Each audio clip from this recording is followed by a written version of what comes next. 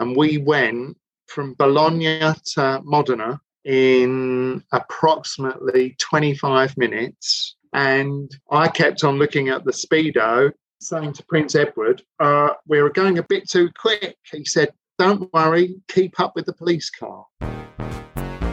Welcome to Career View Mirror, the automotive podcast that goes behind the scenes with key players in the industry, looking back over their careers so far, sharing insights to help you with your own journey. I'm your host, Andy Foles.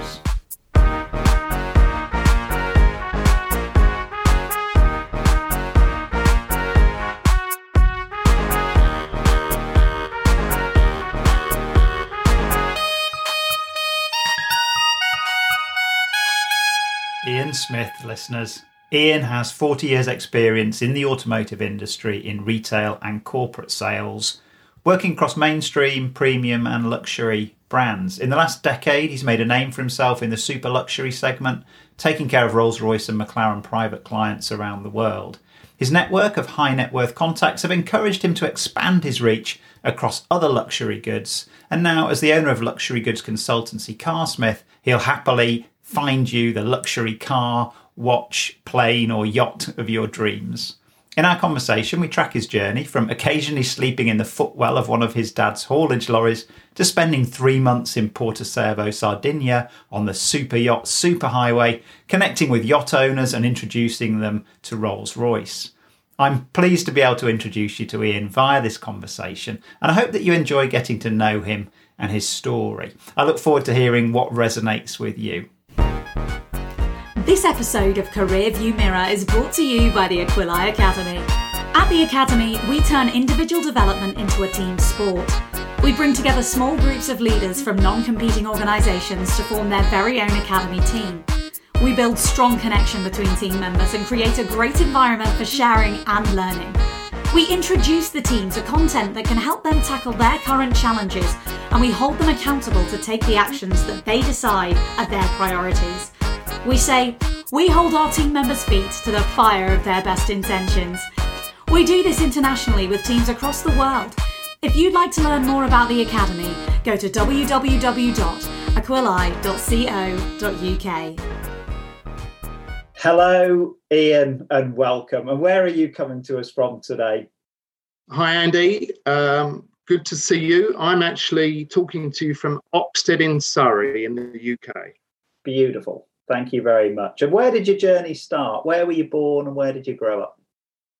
I was actually born in the Salvation Army Mothers Hospital in Hackney, East London. So I'm actually a true Cockney. Oh, right. You could well be our first true Cockney on that. What's the definition of a Cockney then? If you're a true Cockney, what does that involve? It's if you were born within the sound of the Bow Bells Church in Hackney. Yes. That's a lovely measure. It's quite a... Can you hear it? Yeah. A lovely measure. So do you tend to use much rhyming slang? Not really. It used to be fun a long time ago, but I'm not sure some of my international clientele would actually understand, apples and pears and the frog and toad. No, I think we'll be confusing them already, so I'll stop that line of inquiry. Yes. So you were born in Hackney, and did you stay there? Did you grow up there? How long were you there for? Literally, my parents had a flat there, and as soon as they could move out, they moved out. And we ended up, first home was in a place called Hyams Park, which is London E4. I was there until I was 24 at the family home, and then I got kicked out.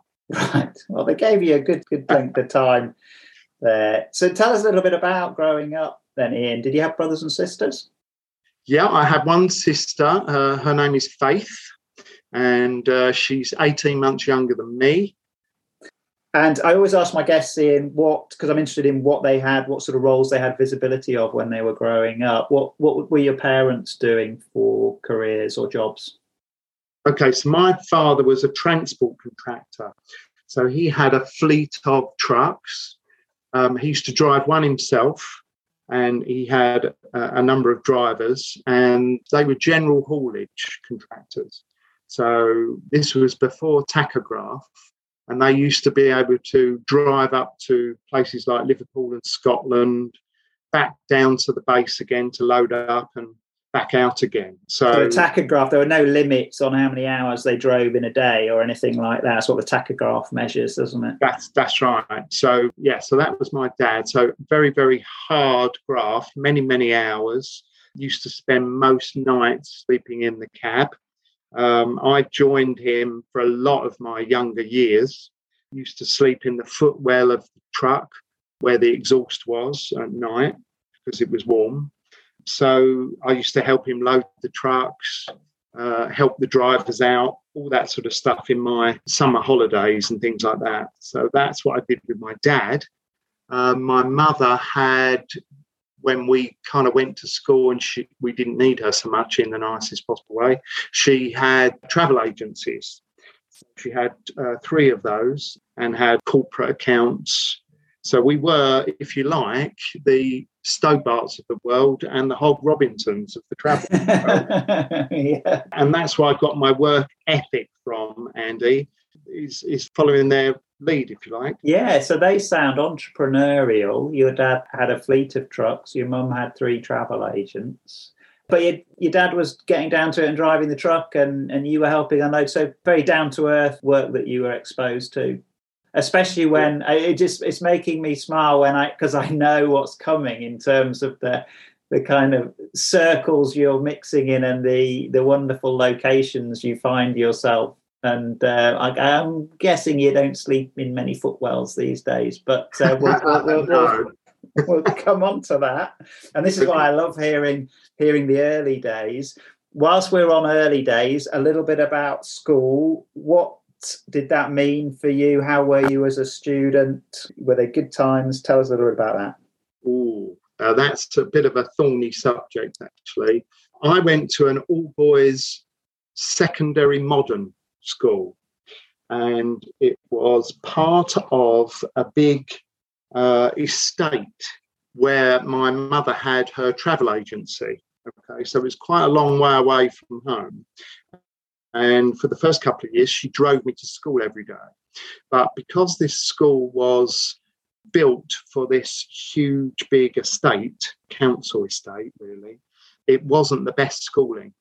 But it was the school of hard knocks. So what I learned at school kind of carries me through now. Yeah, it wasn't so good, Andy, on the schooling front. So I don't think I came out, knowing too much other than being streetwise, really. Stop yourself getting beaten up. Right, okay. So academically, not the best opportunity there. No.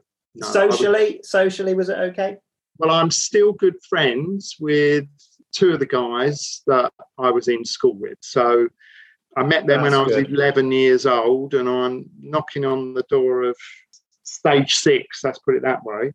And we're still good buddies, and they've gone on to be very, very successful in what they've done. So we always laugh and joke about it, actually. You would never think that we could have come from that school and, did what we did to date, if you know what I mean. Isn't it fascinating? There's stories like that. Wonderful hearing those stories of people who've done really well from the humblest of educational origins, if you like. And likewise, you can have people who have very privileged education and really don't, unfortunately, follow a trajectory that they started out on, perhaps for whatever reason. Yeah. So I'm glad you've still got your pals from those school days. And when you were coming towards the end of school, how clear were you on what you wanted to do, what direction you wanted to go in? Well, it's funny because my grandfather was in the car retail business. My uncle was in the crash repair business. My father was in the transportation business. So everything had wheels attached to it. It did, didn't it? And I was absolutely car mad. and had a car before I started driving. So I was destined to go into cars. It does sound like it. And how did you get your first opportunity then? Okay, the first opportunity was to go to the job centre, actually, at the time. And there was a job advertised there to be a trainee motor mechanic for a family-run business that had the Honda and Volvo franchises in Walthamstow, East London. So I went with my mum, like you do when you're 15 years old and you've left school, and had an interview. And the gentleman, Mr. Arthur Pullum, his name was, still remember him, absolutely stunk of cigarettes. And he said, yeah, well, there you go. We'd like you to work for us. And that was it. I became a junior motor mechanic. And where did your journey, your career as you recognise it now, Ian, where did that start? Because you're not a motor mechanic now. You're quite far from the tools, I would say. So where did that the career that you're on now, or the type of roles that you do now, where did that start? Okay, so it was when I started seeing the sales guys for the Volvo and the Honda business driving around in their lovely clean demonstration cars in their suits. And I thought to myself, actually, I quite fancy doing that. That looks like good fun. And there was some jobs in between times. I actually left the automotive business, joined the clothing business for a while, a friend of my father's. But then I decided, you know what, I really want to sell cars. So looked in the newspapers and I saw a job advertised to be a junior salesman working for a Porsche dealership that happened to be in Mayfair. But when I went for the interview at the agency, we got on really well, myself and the guy in the agency. But he said to me, Ian, you've got a very, very broad London accent, he said. And I'm going to have to call the employer just to see if they're prepared to take somebody that is from London, clearly. So I said, okay. So they sent me along just to drop my CV off and ask for the manager and for me to walk in, say hi, give them my CV, and that was it. And they were going to make a call on that, on whether they would like to interview me, purely based on that. So I'm not sure that would go down too well today. If you raised eyebrows in the HR community, I think. Exactly. But that is what happened, Andy. That's fact. Okay, look, I love accents. Can you still do it? Can you still tell us what young Ian used to sound like? No, I probably can't. But so I've tried to, polish those rough edges off over the years. How about that? Yeah. But anyway, consequently, and I had an interview with the general manager and the sales manager, and they gave me the job of the junior sales guy, i.e. the whipping boy, as it used to be, the tea boy, and do that, drop this, go there, that kind of job to begin with. Which, if you're going to do that kind of job, then doing it in a Porsche dealership in Mayfair, which, for those who don't know, Mayfair, I think on Monopoly, Mayfair is the most expensive street or road, isn't it, or area? Yeah. So it is prime location, prime real estate. So that is quite the place to be cutting your teeth if you want to be in automotive retail. Yeah, no, it was good fun, actually. That was in 1986, Andy. So you were immersed in luxury. You were surrounded by the luxury environment of Mayfair and the brand of Porsche, and I'm sure surrounded by other really nice brands around there. How did you find it? Was it what you expected it to be? Well, I was in awe of the cars, of course. It was just wonderful. I mean, to begin with, I wasn't allowed to drive them. But in the end, needs prevailed. So I got given the opportunity to drive these beautiful cars and treat them with care and everything else. It was just a really good job. And I think I joined it at the time in 1986 when there was a financial crash. You might know more about the actual year and the time, but it didn't seem very long when I was there. And everybody was trying to sell their Porsches back because they were in financial issues, you know? Yeah. And I got given a job to do called the Visitronic cabinet. I'm not sure if you ever remember Visitronic. They were little cards that sat in like a Rolodex, if you like. And on there, it was probably a very, very early CRM system, if you like. But it was all very manual, handwritten. And I had to go through every single one of these cards and ring up people and say, would you like to buy a Porsche, sir? And it was very, very hard because of the times that we were going through at that time. But I was happy to do it. You know, I was keen and everything else. And that set me up, actually, to give me a bit of a database. So when things got good, people started ringing me back. Right. So did you not have any, you didn't have any issues about phoning those people and asking them? There was no call reluctance or any of those? Was I worried about doing it or nervous of doing it? Yeah. Not really, actually, because when you don't know any better, you know, and your manager says, I need you to ring all those people today, and whatever they say, I want you to write the notes down. That's what I did. Yeah.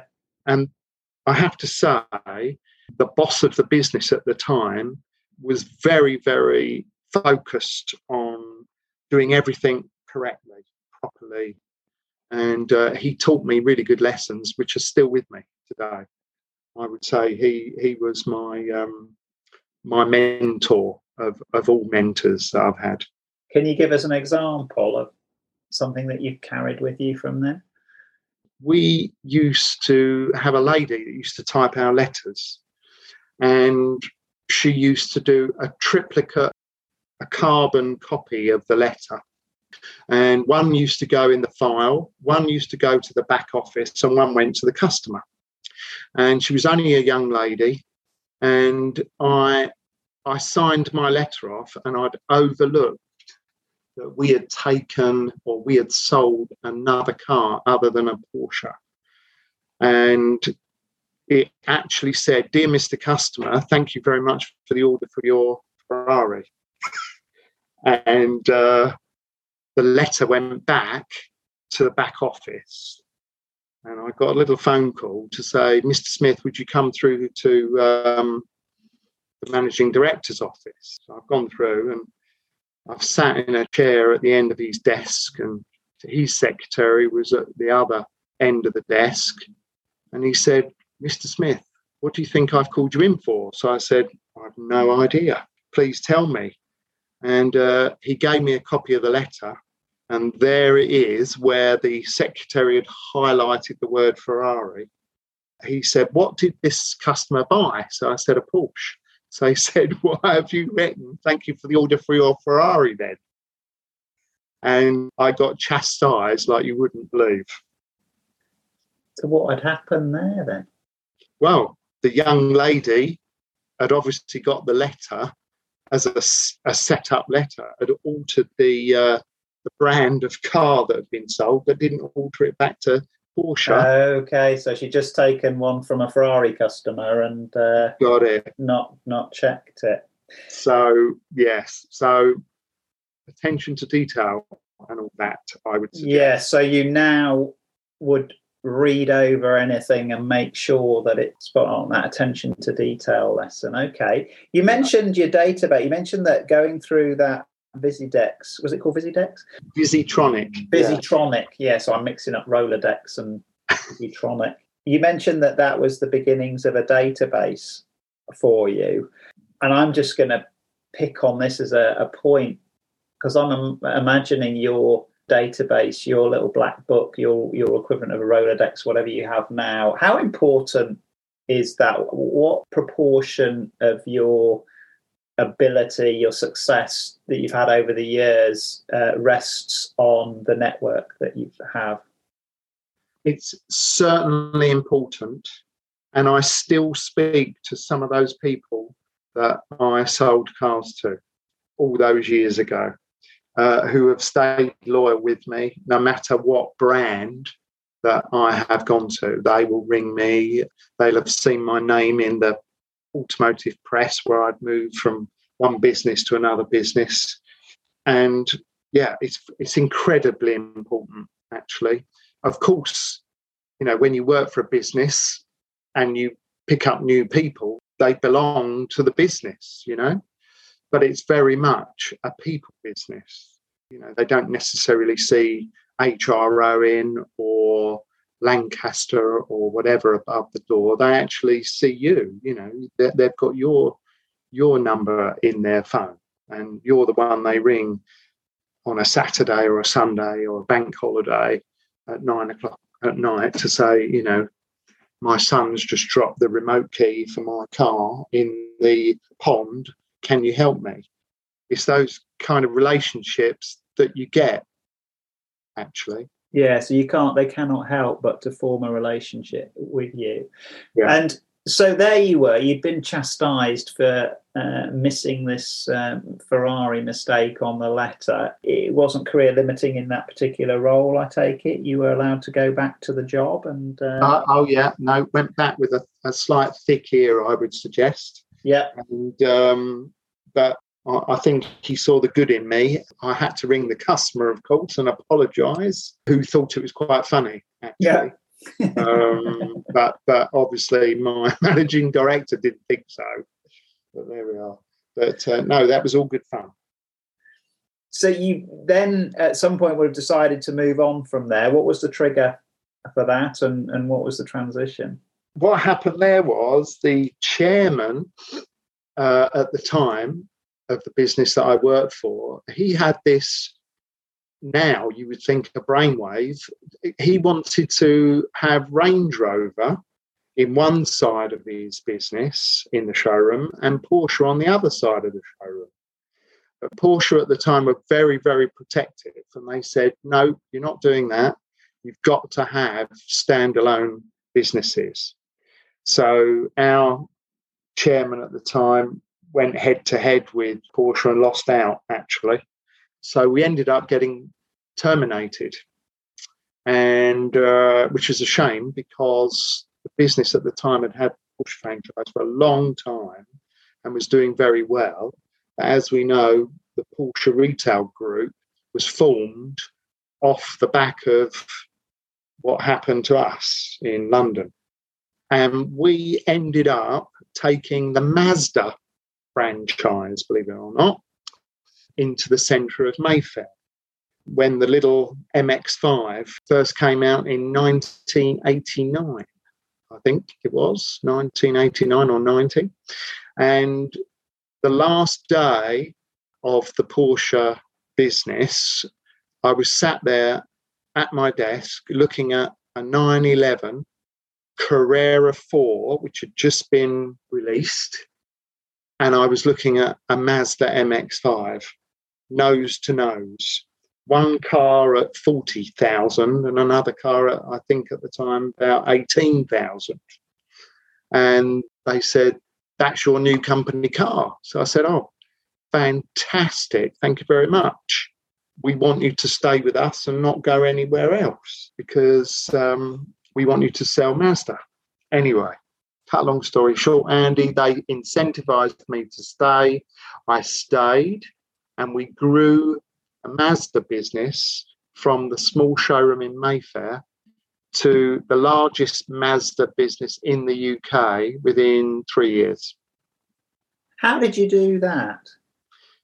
We started getting into leasing companies, doing fleets of cars, Hewlett-Packard, Marks and Spencer's, NatWest Bank, and we became a corporate player. And that's how my business in the corporate world started to come about, from Mazda. Interesting. So yeah. quite a change there. Absolutely. I missed the Porsche product. something terrible at the time, but started having this new challenge, which was all about volume and getting as many leasing companies on board as I could at the time. And what were some of because you had a number of moves in your early career. What are some of the highlights that stand out for you in that part of your journey? From the Mazda business, at the time, my general manager was given an opportunity to set up a new Toyota and Lexus dealership in the City of London. And he phoned me and he said, I'd really like you to come and work with me and be the sales manager of this new business. And so I said, thank you very much. We talked. And in the end, I went with him to set up this brand new Toyota Lexus business. And I enjoyed it, but it was in a backwater of the City of London. I felt like my wings were clipped, and I didn't stay very long because I was actually phoned by Saab, a company called Saab City and Saab Piccadilly. You may recall they were owned by Saab GB, and they had premises literally in Piccadilly and in Wapping on the highway. And if you know the highway in Wapping, it was the main artery into London. So it was a huge building owned by Saab GB. And I was taken on to be corporate business development with Saab. So you appreciated being in a busier, yeah. And, you know, the cars, as you know, Saab cars are a bit quirky. And I like that, a little bit of a challenge. So I worked with those guys. And during that time, the contacts I picked up at the leasing companies with Mazda, I started selling Saabs to. Okay. And then one day, a chap walked in, asked to speak to somebody in corporate or business sales.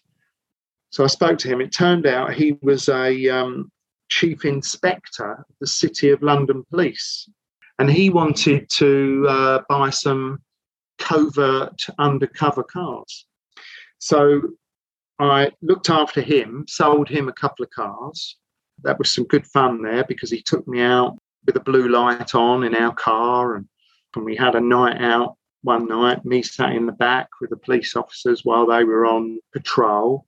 And I thought to myself, I wonder if any of the other police forces would buy a police car.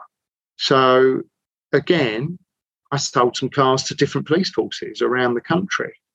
So that was quite entrepreneurial, seeing an opportunity and following it through and not being afraid, you know, to prospect and to get out there and talk to them. Correct.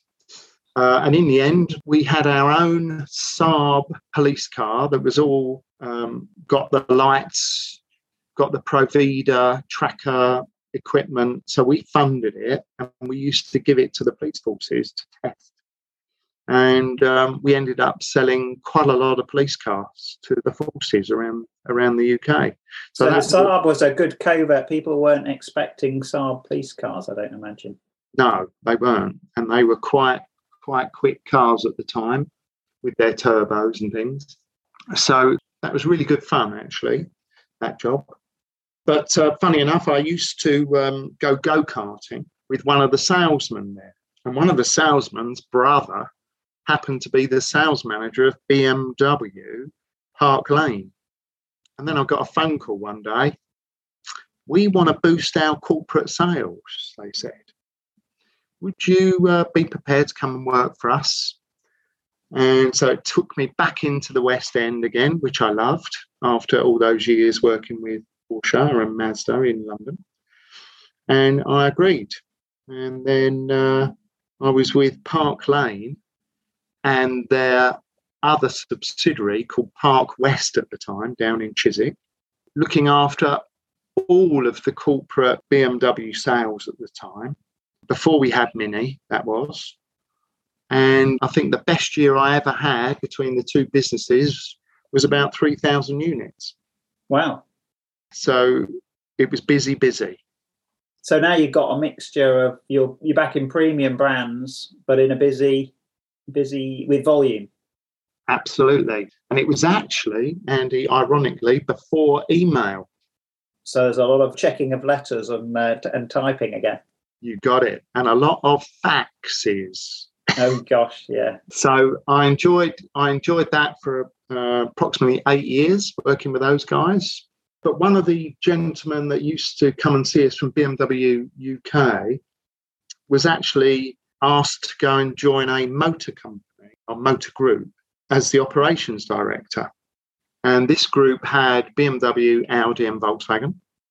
And he phoned me and he said, I'd like you to come and run my group's corporate business.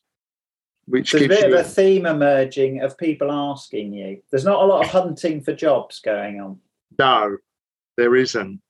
And I have to be honest and say I'm very blessed. Apart from my original interview with the man that smelt of the cigarettes all those years ago. Cigarette smoke man, yeah. I haven't really had many interviews. So you're doing good jobs. People got to know you. They moved or they met you through some channel and then asked you to come and join them. But you're now starting to be, what I'm noticing also, which is not unusual, is people hire you to do the thing that they've already seen you do. So that they've known, okay, you're good at building corporate sales. So if we're starting this new function, let's get Ian in to do that. That's right. Yeah, so I went to work for this motor group, which was multi-franchise. So again, multi-franchise gives you multi-opportunities. And again, you get more contacts. You learn to do tenders, a lot more things, chucked into the remit, which is all good. Managing people, a team of drivers to deliver cars, making sure you're getting the bad debts chased up. You've got to have a handle on all these other tangents with these bigger jobs, which was brilliant. Good rounder, yeah. Indeed. And then sat in the boardroom one day having a meeting with all the general managers from the group. Our chairman came in and just said, guys, just letting you know that I've just sold the business to a huge retail conglomerate. So we were all sort of a bit, wow, what does this mean for us? Yeah. It actually didn't mean anything. We kept our jobs. We did what we were doing.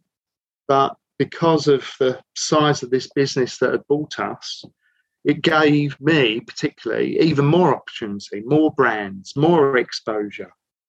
What was the group that had acquired? It was Inchcape Retail. Ah, okay. Okay, so we know how big those guys are. Indeed. So I was working away, getting used to franchises that I hadn't worked with, meeting new OEMs I hadn't worked with, more people. But one of the directors of the original group had gone off in a different direction. And he joined another motor group, which was emerging and buying up and getting bigger. And I get a phone call, Andy. Would I like to come and run their corporate division? I could row my own boat, as he described it. So I didn't have to sort of fit in with the Inchcape Retail way. I could actually build my own department, my own processes, my own everything, really. So right. What do you think I did? Well, I imagine you did it. And I'm wondering, was that within Inchcape still, or was this had he gone externally? I left Inchcape and then went to this other group and remained there for quite some time. Is there because it does sound like an awful lot of people approaching you, and I guess you don't talk about the ones that you decided not to, because there'd be lots of those as well. But is there a common thread for those? What made you actually move? I think it was working my way up the career ladder in terms of position, exposure, just opportunity, really. I just seeing the bigger opportunity. That was the attraction. And then you mentioned, you see, it's interesting because you said the words he used were you'd be able to row your own, was it row your own boat? Yeah. And I'm guessing you've actually remembered that resonated with you so much at the time. It struck such a chord that you remembered it all that time. So that was a powerful motivator. Definitely. It all turned out well. The Inchcape acquisition, I mean, yes, you moved on shortly afterwards, but the Inchcape acquisition turned out to not be a bad thing because it brought in lots of new brands and opportunities for people. I'm imagining, though, that didn't make it any less disconcerting or worrying at the time. There would have been a period of time where they said, okay, I've sold the business, you're going to be new owners. I imagine that was an uncomfortable period of time until you worked out that, actually, this is all right. This is an opportunity, not a threat.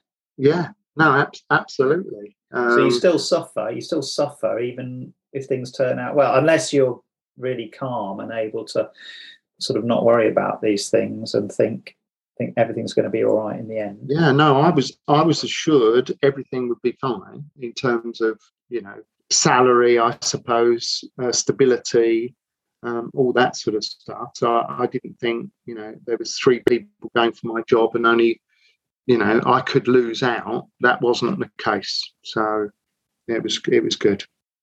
Very good. So you're given the opportunity to set up your own department. Correct. To tell us a little bit about how you did that. Well, the businesses were all run independently. At the time, a lot of the leasing companies wanted to have a one-stop shop, if you like. They wanted to be able to speak to one team that handled all franchises. And this is at the time when there was the Eben Daxes of the world coming on and the Epex OneLink.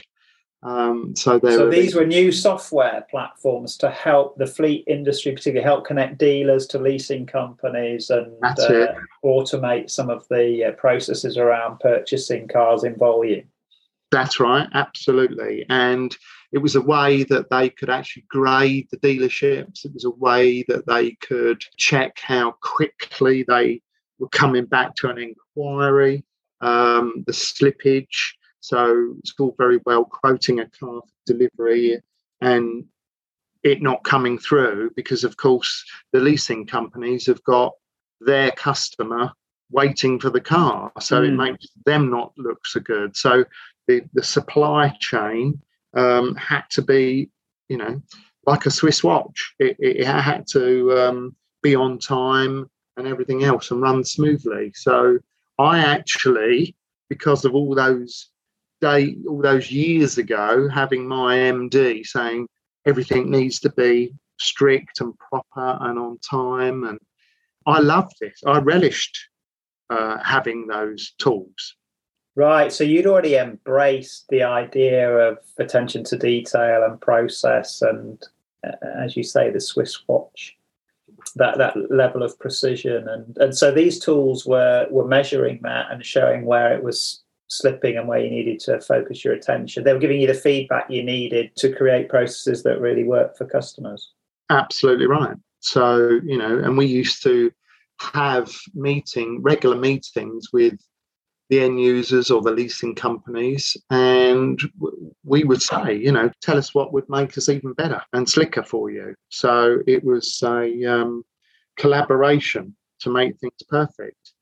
And I think people used to hear that about me running these operations, and this is what they wanted. Yeah.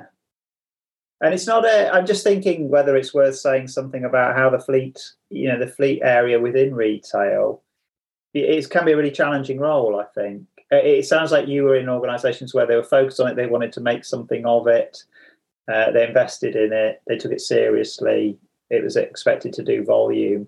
Yes.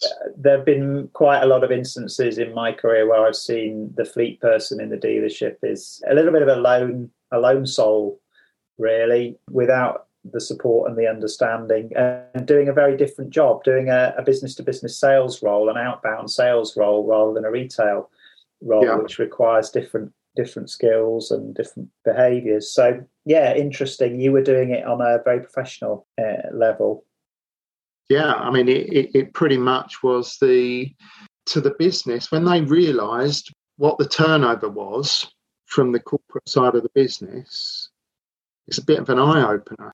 It almost allowed them to pick and choose the retail business that they did to make sure they got more revenue out of the retail business. You know, they sort of thought, right, we know what we've got to give away in the nicest possible way to win that corporate business. But if we get so much volume of that, and it unlocks bonuses and the rest, it brings us a lot of money and a lot of credibility with the manufacturer. So if there's allocation needed, they'll think, well, those guys will sell those cars. So it puts you really on the radar. Yes. They were approaching it as an opportunity and not a necessary evil, something they had to do. It was, how can we do this in such a way that it's really going to work? It's going to be mutually beneficial for us and the brands that we represent. That's it. It's quite that large volume corporate business is quite a long way from what my understanding of what you do now is. So that's right. Tell us how it evolved and how you came to be the specialist that you are now. Right. Well, after that, going and joining that company with the multi-franchised business, I got my head turned by a TV program one night that what was going on in Australia. And this was a sort of a bit of a shock to my family, that I turned around and said, I want to go and live in Australia. What was I love these moments when people get their head turned. What was it that was, what was going on in Australia that was so attractive? Only the property that you could get for your money was unbelievable. And I watched this program one night, Wanted Down Under or something like that it was called. And they said, well, you can get this X amount of bedroomed house and a swimming pool for this much money. And I kind of thought, my God, I could sell my little house that I had. I could go there and live like a king, you know. Right. And I'll find myself a job down there. And that was it. I packed up and, back in 2003, first holiday was 2003, came back and said, right, it's definitely for me. And I went down to Western Australia. I can imagine that was a bit of a shock to the family. And you went, first of all, had a look on holiday, though, so you didn't just jump with both feet until you checked it out, but then liked it. So what was the reality like when you got there? Well, it was everything I wanted it to be honest with you.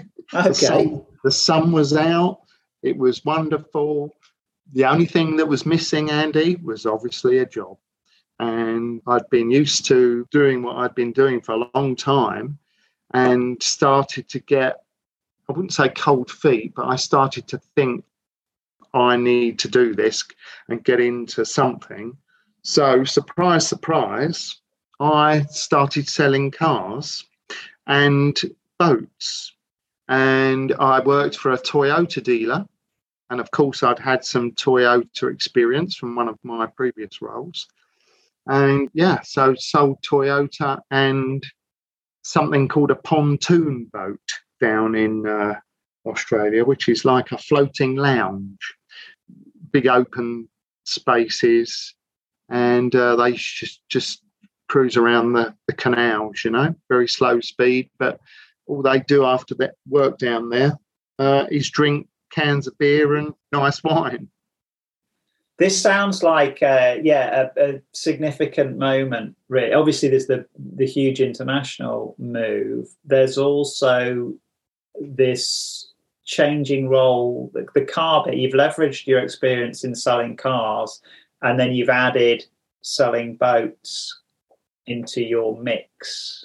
Was there much difference with boats? Did you have much to learn there, or did you find that it was more in common with selling cars than you might have thought?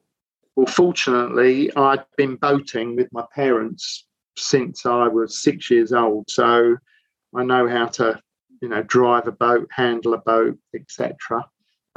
So when I got interviewed for that job, it was, we need you to hand over customers' boats to them. We need you to spec their boats up for them, and it was a great role. So I was half the week selling cars and half the week selling boats. It was wonderful, but it all came to a bit of an abrupt end, unfortunately. Oh, why was that? Because my youngest nephew contracted Hodgkin's lymphoma. Oh, my goodness. So I came back after 18 months because, I wanted to support my sister and my little nephew, who was 10 at the time. But touch wood, he got through it. He's now just had his first baby son. So he came. I was not expecting this to have a happy ending, this bit of the story. It was fortunate. It was very, very, very, very good. And but what happened is I got back. Everybody knew I was back, if you know what I mean, my work colleagues and things like that. And somebody offered me a position at another BMW dealer to go and run their corporate business for them. So because of family and everything else, I decided to stay in the UK. And again, your reputation and your experience in the corporate world came before you, if you like, and gave the opportunity to find another good position. Yeah, it was a saviour for me. And I spent 8 years in that position then, looking after three BMW businesses and all the corporate sales that they did. So that was really good, really good. And you'd have had teams of people responsible. You'd have been responsible for teams of people in that situation, yeah? Indeed. Teams of people, budgets, you name it, demonstration vehicles, everything that comes with it, Andy. And what did you look for in your corporate sales people? Trying to find mini-me's, really. People that had empathy with customers, that were likeable people. And that's how the corporate world revolves. It's very much about people. It's obviously about terms, trading terms, but it's very much about service and very much about personality. So you'd made the right decision. You'd made the choice to come back for family reasons, and then you must have settled. Then you spent 8 years in that role. Yeah. And what caused you to move on from there? Okay. So a good contact of mine at one of the major leasing companies decided that he was going to go and work for Rolls-Royce Goodwood Motor Cars. And as a joke one day, I phoned him and I said, now that you've got a Rolls-Royce demonstrator, can I wash it for you? And he laughed and he said, if only I could have a Rolls-Royce demonstrator, it would be fantastic. So I said, I've been thinking about stuff. I think I'd like to sell Rolls-Royces. So he said to me, if you want to sell Rolls-Royces, you need to speak to this person. So he put me in contact with the director at Rolls-Royce Motor Cars in London. So I phoned this person, and out of their curiosity, they said, come and see me. So, what did you say to them, Ian, when you phoned up? Literally, that I've been in automotive for a long, long time. I've sold these brands, this number of cars per annum, etc., etc. I've decided that I want to sell the pinnacle of automotive, and that is Rolls-Royce. That's what I said to him. And he said, come on down. So I went to see him had an interview, and he offered me the position of being one of 3 sales guys in Rolls-Royce London. Now, how busy is a Rolls-Royce showroom? Well, let me put it this way.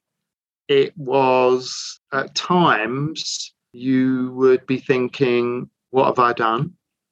I'm going from transacting thousands of cars and lots of emails and having people here, there and everywhere, almost as if you're thinking, this is surreal. You know, what have I done?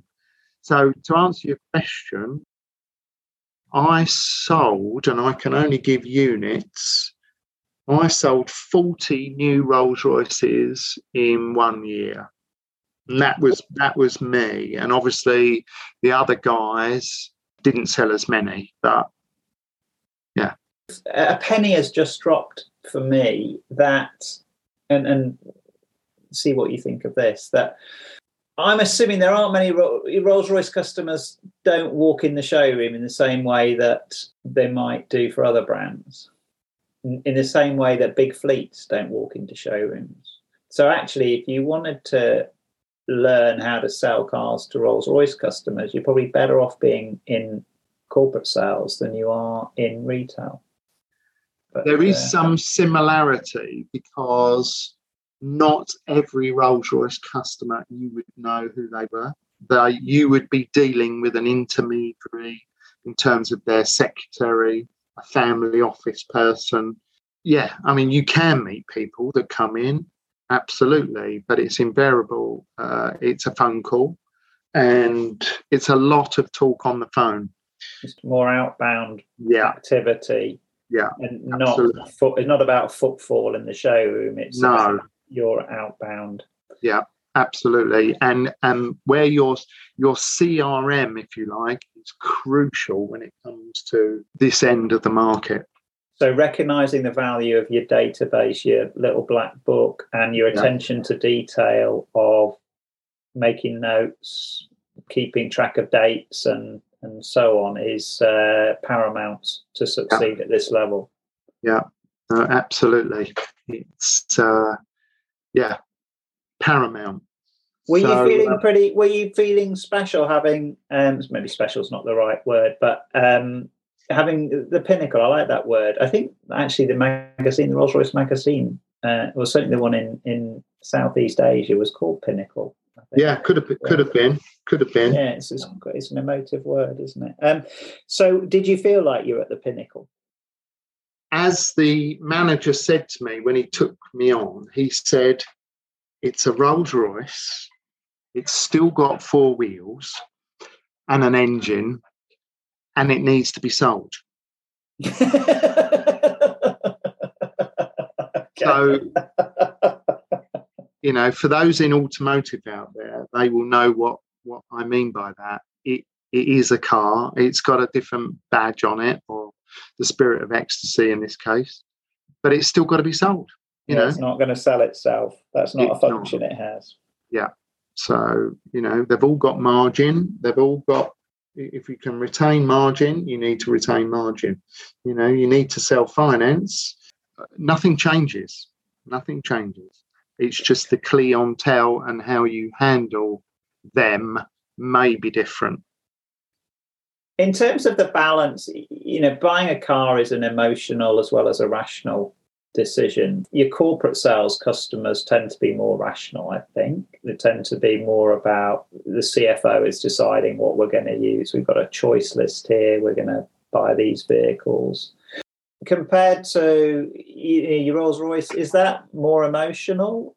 No one needs a Rolls-Royce, I don't think. I think it's the people that I've met and got on well with and talked about why they've made their decision. It's all about they've worked for years, a lot of them.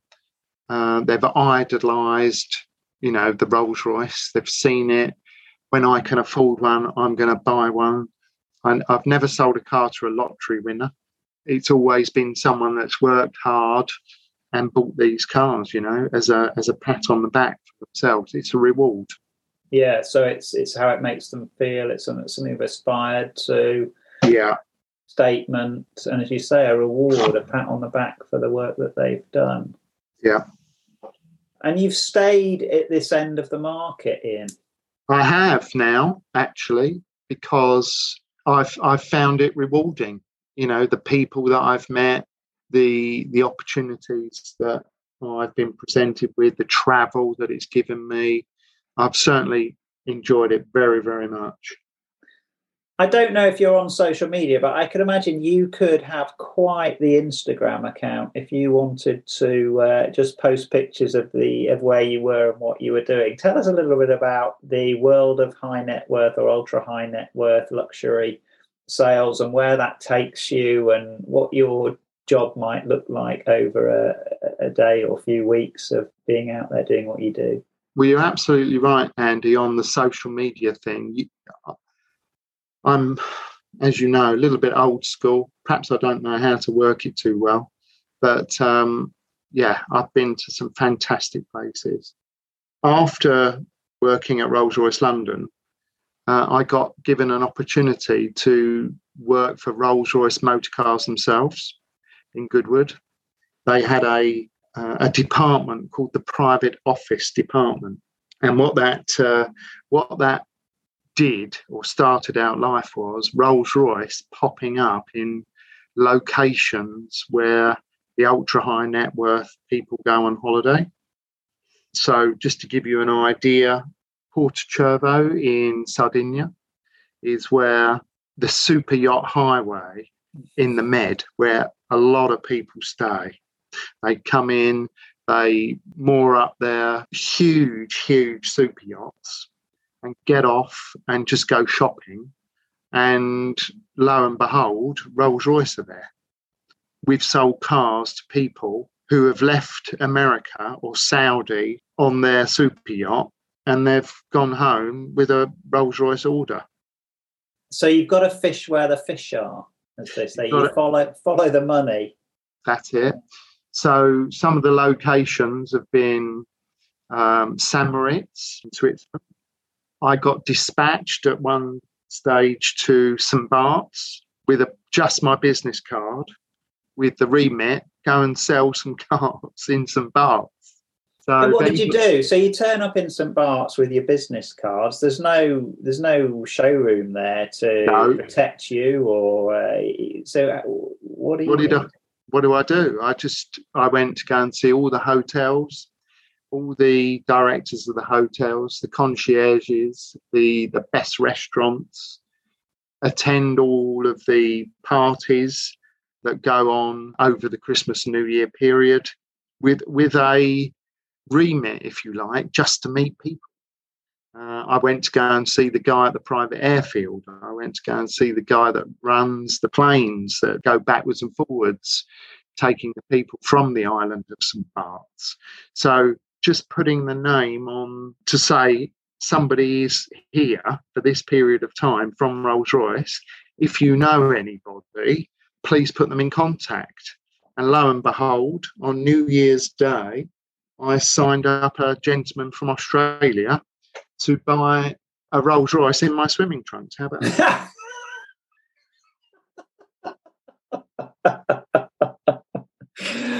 Oh, my goodness. Yeah.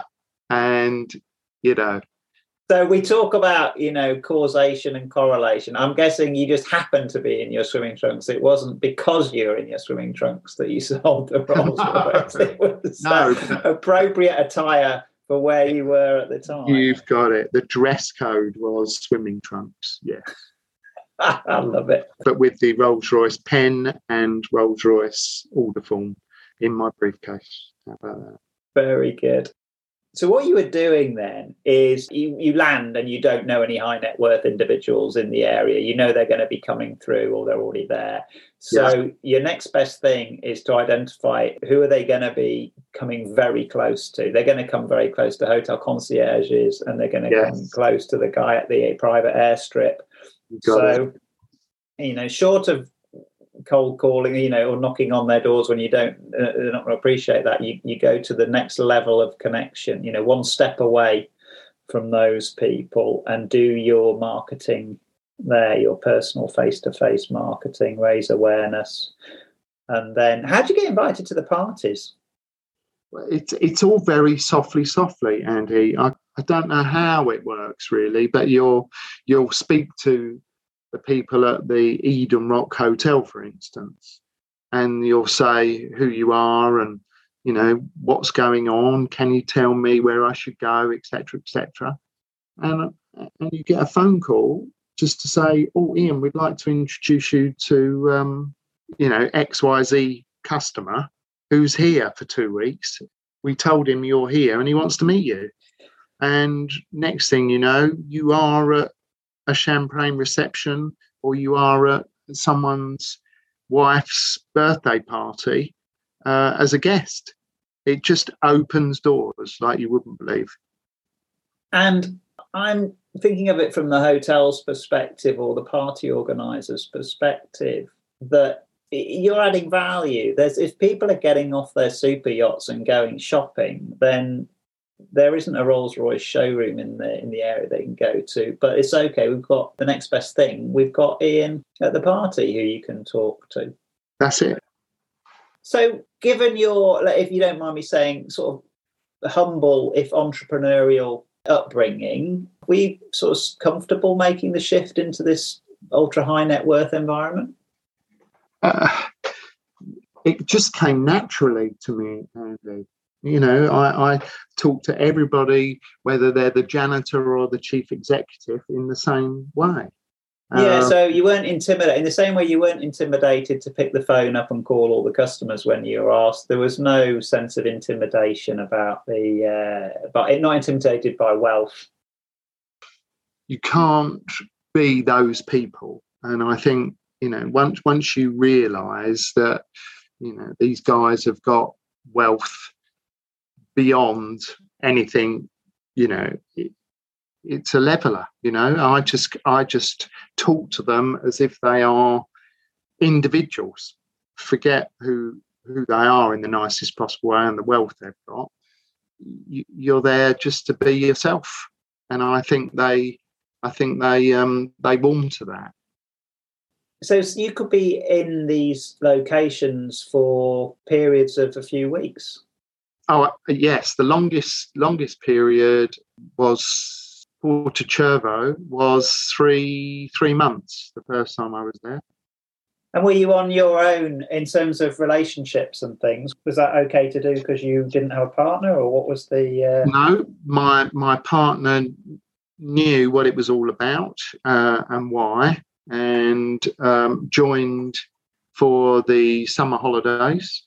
So we did get to see each other, but understood, it is the job and this is what you do. What that's making me think of is my brother-in-law was in the Royal Marines and did sort of stints in Iraq and Sierra Leone and places, and his wife tolerated that. Yes. I'm not sure if it's if it's easy or harder if your partner's going to Porto Cervo for 3 months. Oh, I know. When you send pictures back of being on a speedboat, or 1 minute you're on the deck of or a helipad, just about to be lifted off to go over to someone's super yacht that's so big it can't come into port. Yeah, it's a little bit envious, and the problem is you can't share it with your family, so it's a bit bittersweet, if you know what I mean. Yes, you find yourself, I'm sure, thinking this is nice. What would make this would be if my significant other were here, if my loved ones were here. Yeah. This would actually be. It's not the same if it's just no. It's not the same, and it's work. It is work. Yeah. It's people aren't going to buy. It is work. I'm sure it is work, but you can imagine that is quite a hard sell. Some of the stuff you're describing, those parties, those super yachts, there must be the heart bleeds. And driving a Rolls Royce literally every single day of the week. Yeah. Okay, so you're out there doing that. I'm just wondering how sympathetic the CFOs back in Germany were. If you weren't hitting your numbers, or were you fortunate and successful and good enough to be able to hit your numbers and keep them happy with the lifestyle that you had? That wasn't in question. We absolutely smashed all of the expectations. And some of that, I'm sure, was down to your own abilities, your background, your experience, the processes you put in place and the way you operated. Were there some market factors supporting you as well during that time? No, because everything got sold at list price. We had to have the power of attorney to operate on behalf of the Rolls-Royce dealers around the world. So we had to get all of that first. However, what we had to do is we had to do it very, very quickly. Because you know what boats do? They float away, don't they? So we had to meet someone, build that rapport with them, and do things very, very quickly. How interesting that you've got a ticking clock. Really, your customer is mobile and it's going to disappear in the going to disappear. So you've got to make that impression immediately. So it's good challenge. Very good. So what came after Rolls-Royce? Okay, so sadly, after a change of senior. I'm going to interrupt. I'm going to interrupt just to warn my listeners that it doesn't get less glamorous. So if they're hoping that you went back down market, it isn't happening soon. So okay, that's the prepare for some more glamour and excitement, listeners. Okay, Ian, back to you. Sorry for interrupting. Okay, so Rolls-Royce changed some senior management, and they had a different view on whether Rolls-Royce actually needed to be in all of these locations. But what happened was there was a brand called McLaren that had seen what we were doing with the private office concept, and they picked up the idea. And I ended up working with McLaren Automotive out of Woking, working in conjunction with one of my colleagues there. And we were effectively doing the same thing as Rolls-Royce Private Office, but not with the overseas sort of trips, if you like. It was all from McLaren Technology Centre. If anybody's ever been to the McLaren Technology Centre, what an office. I cannot tell you. I'm not sure if you've been, Andy. I have. It is very impressive. If you watch Netflix Drive to Survive, they always do a little bit with Zach Brown and his office, and they usually show some of the inside, don't they? And go past where you've got the parade of F1 cars, and it's wonderful. It's just absolutely wonderful. And the stories that come out of that place are unbelievable. You know, and you're walking past Senna's car, Prost's car every day. When you're a car guy like me and you see stuff like that, it's just unbelievable. Another example of somebody then picking you up to do what they'd seen happening before. Yeah, exactly. It's either a reputation or someone wants what you're doing, you know, and to emulate it for themselves. It's good fun. It really is good fun. And then they ask you, you know, can you set up the processes and the customer journey, and how do you see this work and that work? You know, from the demonstration drive to the configuration to the tour of the factory, and then, you know, the wonderful lunch, and they come out of the place and say, where do I sign? I feel blessed. Yes. I feel blessed to have been able to do these jobs, you know. Very motivating place to go. Lots of heritage, very exciting. Yeah. Energy in there. I can imagine that really helping the sales process. And I'm really appreciating this idea of, if people are going to hire you at some stage in the future for what you've done, then when you're looking at roles to take, ask yourself, what is this role going to give me that's going to be attractive? You know, it's going to build my attractiveness to other people, because we've seen that happen numerous times in your story. Yeah. And what are you up to now then, Ian? What does it look like today? Okay, so I've in 2019, in order to be able to work with McLaren and invoice them for my services, I set up my own company with a view to, at the time, just being able to create an invoice for them. Yeah. But that's gone on a bit now.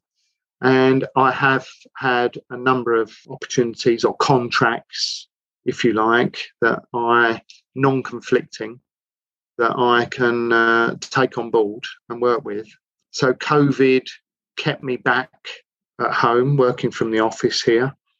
But because of technology, because of these wonderful Zoom calls and Google Meets or Teams meetings, an awful lot can be achieved through just talking to people, putting processes together, selling cars for people, making introductions, setting up collaborations. So that's pretty much where we are today, with some exciting things that are around the corner, which, Andy, I can't really tell you about. Yeah, I was just about to ask you, but I'll ask you. So you have your own business now. You're consulting to premium brands, not just automotive. I think you're well established in the luxury, ultra high net worth space. Yes, and that black book you alluded to earlier, people ring me, whether they know I'm connected to various people, but they'll just ring just to say, I'm looking for this. Can you help? And it seems to be, so far, I've transacted property, boats, cars, and some aviation things going on. So it's just a real mad thing that's come from my humble beginnings in the automotive world. Wonderful, wonderful story. And if people want to get hold of you, we'll put your email address in our show notes for this episode, whether that's, whatever luxury items they might be interested in. We'll see. Well, just please ask me, because very happy to help. And that's my ethos, really, just happy to help, because I just think good things come back. Are there any things I should have asked you, Ian, that I haven't, or any things that happened that are noteworthy that our listeners might find interesting? Yeah, I think the one that sticks in my mind the most was I got a call from Rolls-Royce head office to say, Ian, whilst you're in Italy, on your way back, would you drive the Rolls-Royce to Modena? Because we've got a special guest that we want you to look after for 3 days. Okay, who is it? They said it's Prince Edward. And I drove to Bologna Airport, and the flight came in. Prince Edward came up to the car. Someone opened the door. I was sat in the driver's seat. The back door opened and another guy got in. Turns out the guy that got in the back was his guard with a gun. Prince Edward in front with me. And they just said, follow the blue police car, the Italian police car. And we went from Bologna to Modena in approximately 25 minutes, full speed. Every time we went through one of the tolls, the police were standing on the tolls and saluted us. And I kept on looking at the Speedo, saying to Prince Edward, we were going a bit too quick. He said, don't worry, keep up with the police car. Right. And that was it. I was with him, as I say, for 3 days on a tour with him. Great fun he was. Listening to music, really good fun. And I've got a fantastic picture of him with me at Bologna Airport when we said goodbye to each other. Brilliant. And I also like, these are holistic conversations. Ian, I like to talk about the whole person. And you did allude to the fact that you're getting married when we were speaking earlier. And I hope you don't mind me bringing it up. And if you do, we'll edit it out. But did you want to say a little bit about that before we sign off? Yes, well, 14 years ago, a blind date. And 14 years, one son. And I think I'm going to be the oldest guy ever to walk down the aisle for the first time. Yeah, I've held out because I've been away working. Yeah. Well, I hope it goes extremely well. I hope you have a wonderful day. And I would just want to say thank you very much indeed for sharing your story with us so that we can hear how it panned out for you and the trajectory that you've created for yourself, and lots of interesting points in there. So thank you. Thank you, Ian. Thanks, Andy. Have a good weekend then. You too. All the best. Cheers now. Bye-bye. Bye-bye. You've been listening to Career View Mirror with me, Andy Follows. I hope you found some helpful points to reflect on in Ian's story that can help you with your own career journey or that of those you lead, parent or mentor. You are unique, and during my conversation with Ian, you'll have picked up on topics that resonate with you. A few things I noticed were how he learned to sell cars and then he added boats to his repertoire, and the fact that it helped that he was familiar with boating from his childhood experiences. The lessons he learned about the importance of paying attention to detail when he didn't check that letter to the customer, how his focus on relationships has underpinned his career, and how he now has an invaluable network of clients and potential clients. And never mind net promoter scores, do your customers stay in touch with you for years after you've sold them a car? Ian's do. The idea of dropping into beautiful location like Portocervo with your business cards and a remit to stay for 3 months and sell as many Rolls Royces as you can. I'm sure it's not for everyone, but it does sound pretty glamorous, doesn't it? Especially compared to some of the locations and stories we've heard about during these episodes. The idea of going where your customers are rather than waiting for them to come to you. Simple, but effective. The idea that there even is a super yacht superhighway in the Mediterranean, that's a concept I'd never given much thought to. And recognising that now Ian's operating in the super luxury segment with ultra high net worth clients, he can make the transition across other luxury goods segments. You can contact Ian via email, ian@carsmith.co.uk, and we'll put that address in the show notes to this episode. We publish these episodes to celebrate my guests' careers, listen to their stories and learn from their experiences. And I'm genuinely interested in what resonated with you. If you have any comments or feedback for us, if you have any questions, or if Ian's insights have helped you, please let us know by leaving a review. Your feedback helps us to grow. You can leave a review on Apple Podcasts or Podchaser, or you can find the episode on our Instagram @CareerViewMirror and comment there. Thank you to all of you for sharing your feedback. Thanks also to Hannah and Julia, who, as part of the Career View Mirror team here at Aquilai, work so hard to deliver these episodes to you.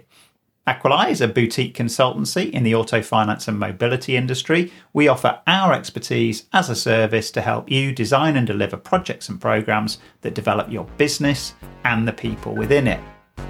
Contact me if you'd like to know more. Aquilai is a boutique consultancy in the auto finance and mobility industry. We offer our expertise as a service to help you design and deliver projects that develop your business and the people within it. Contact me if you'd like to know more.